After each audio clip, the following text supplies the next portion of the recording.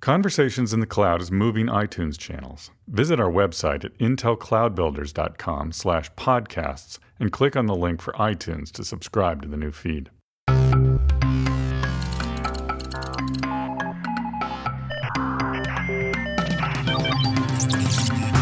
You're listening to Conversations in the Cloud, a weekly podcast where IT leaders exchange insights about issues around cloud architectures for the data center. And now your host, Alison Klein.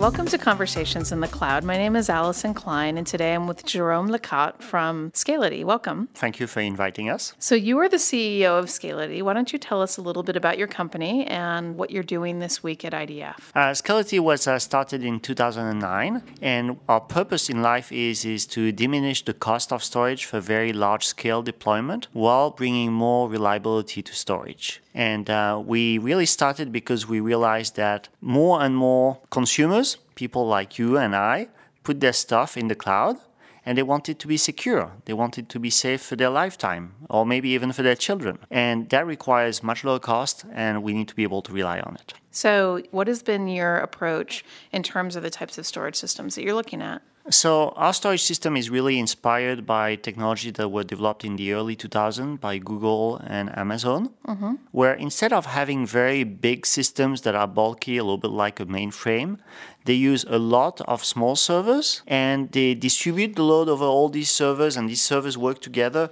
and none of them is essential to this whole system working. It's very much like the design of our brains, where many little neurons have a very little task to do, but all together it makes an intelligent machine, the human machine. So that's the approach we have, and it makes for something that's incredibly resilient and incredibly easy to upgrade, change, morph over time, exactly like an organic body. So what is the secret sauce in the software to make this work as one intelligent machine? Well, that's all the work that we've been doing since 2009. Really, the idea is that our software manages data placement. We sell the software, and we're totally compatible with any generic servers that will leverage the Xeon Intel chips. And we fully leverage the chips to do a lot of maths so that we can keep the data safe while not using too much disk space.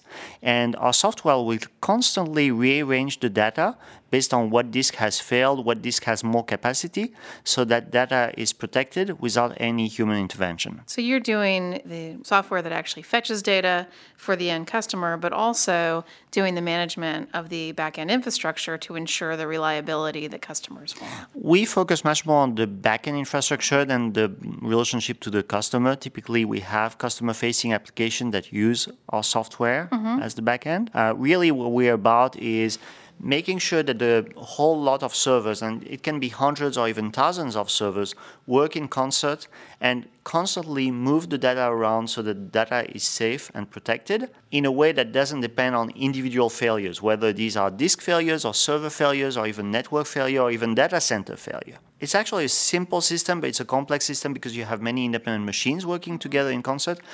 You obviously need a management platform, and that's part of what we offer. The bottom line is that our system is much less costly to manage and takes much less effort to manage once it is set up when compared to traditional storage systems.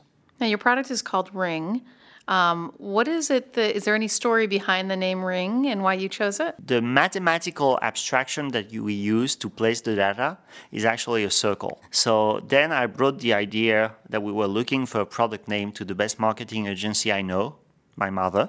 Nice. And when I talked to her about the technology that's based on a circle, she said, a ring. Very nice. And I like that.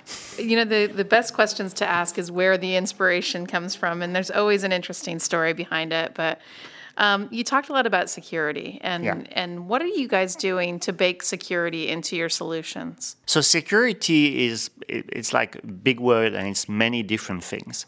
So security is about making sure that others cannot read your data, and it's also about making sure that your data is always there when you look for it, and it hasn't disappeared silently over time. So the first one is really about partitioning the storage so that no one can access someone else's data. And we do this in the way we design our addressing scheme so that it's impossible for an individual to even request the file of another individual. It's just baked in the system, it's impossible.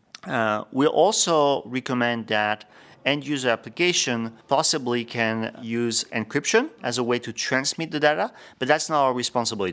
That's the responsibility of the end user application.